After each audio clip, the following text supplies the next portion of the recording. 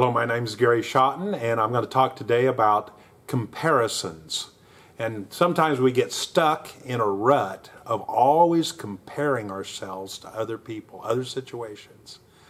Well, I can just start off with this to say how dangerous that is, and we've all done that. We've all worked at some point in our lives, if we're being honest about it, that we're not getting ahead like we thought we were. Our business is not going as well as we thought it was and or could be, and we're start comparing ourselves with other people and where we think we should be in comparison with those people. I'm telling you, that's a dangerous thing to do. I have a very fortunate situation of being raised on a farm and ranch. My dad who's been deceased many years now, but I draw on his examples for me many, many times. All of my life I'm thinking about, how would Dad do it? How did Dad do this? And it wasn't in these fields of business that I am, but it's just in the way he handled his life and the way he handled his business. To give you an idea, Dad was an entrepreneur. He started back in the late 40s, moved to the plains of Colorado, USA, when there's just hardly anybody out there, and it's very dry and arid ground. It's not ground that would raise a lot of good crops like other parts of the United States. It's marginal because it's dry. And he started from scratch. I mean, absolutely nothing, and found somebody that let him, he didn't have money for equipment, and this person wanted his land farmed. So Dad started by using that person's equipment first in order to do what we call a sharecropping, where Dad would only get 50% of the cash crop because he didn't own the equipment. After Dad was able to buy the equipment, he got 2/3 of the cash crop. So this is the far end of the spectrum. He has no paycheck. He has no paycheck, no weekly paycheck. He's dependent upon managing his money, making sure he has money for fuel and his family and everything he needs in order to raise a crop and then sell that crop and then do it again. And then the cattle in the same business, same way. He didn't have tons of money. He had to borrow some money for cattle, and that was his business. But I will tell you that he was not moved by comparison with other people. I just watched it several times over. Now, I will tell you, other people compare themselves with my dad because he kind of came into an area where he was the newcomer. And he wasn't trying to show off, but he started getting more and more land, growing, acquiring more leased ground, buying some ground eventually. And I won't say that people were jealous, but they would watch him more than he would watch them. Here's what I mean by it. Some things you do in secret inside a building or inside a house, inside your shop. Guess what? When Dad starts to plant wheat or plow his ground, everyone can see that. Everyone can see it because the tractor is very open, very visual. The neighbors can see who's planting or who's plowing the field. Dad didn't, many times he said, well, they're plowing, but I'm not going yet.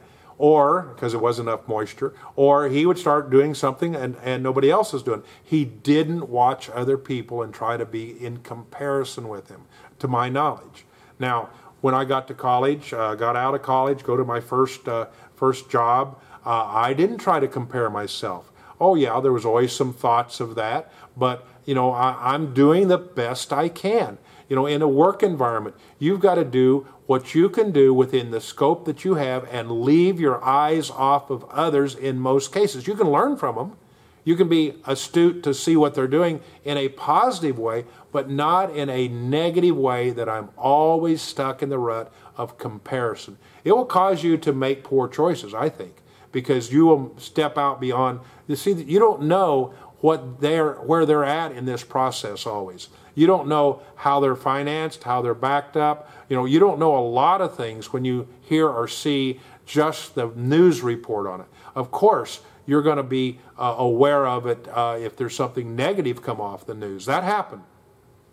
We had a situation in the 80s where certain industry, I won't even say the industry, was publicly traded in the stock market, and this one industry was just way above the other people in the similar industry. And a similar competitive industry approached their CEO. This is big corporate information. And since they were not matching or equaling the return on the investment of, let's call it, Corporation A, the CEO of Corporation B was fired. That happens. Guess what? Coaches in almost any sport, in college for sure, if you don't win, you will get fired. So there is some comparison. You've got to be good at your job. But they were comparing Corporation B, which did not have such good return on their investment, to Corporation A.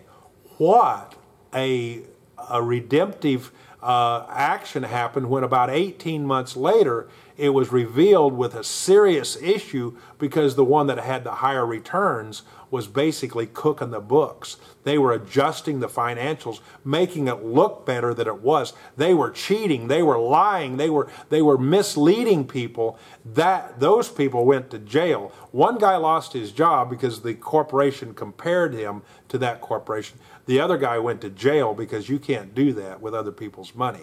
See, that comparison can get you in trouble. It can work on your brain. It can work on your... You got to clear yourself of those thoughts and say, hey, listen, with what I have before me, I'm going to continually learn. With God's help, I'm going to take advantage of the situations that He presents in my path. I'm going to be the most diligent. I'm not going to be a workaholic, so I lose my family. I'm not saying that. I'm going to take time off for God on Sundays for sure. I'm going to take time out of my budget to tithe and give to God's work out of my personal household budget. But I'm going to get ahead because I'm consistently following a path of step by step by step, and not always comparing myself and worrying about what somebody else is doing. It'll just eat you up. It's not worth it. Let me tell you, it's not worth it.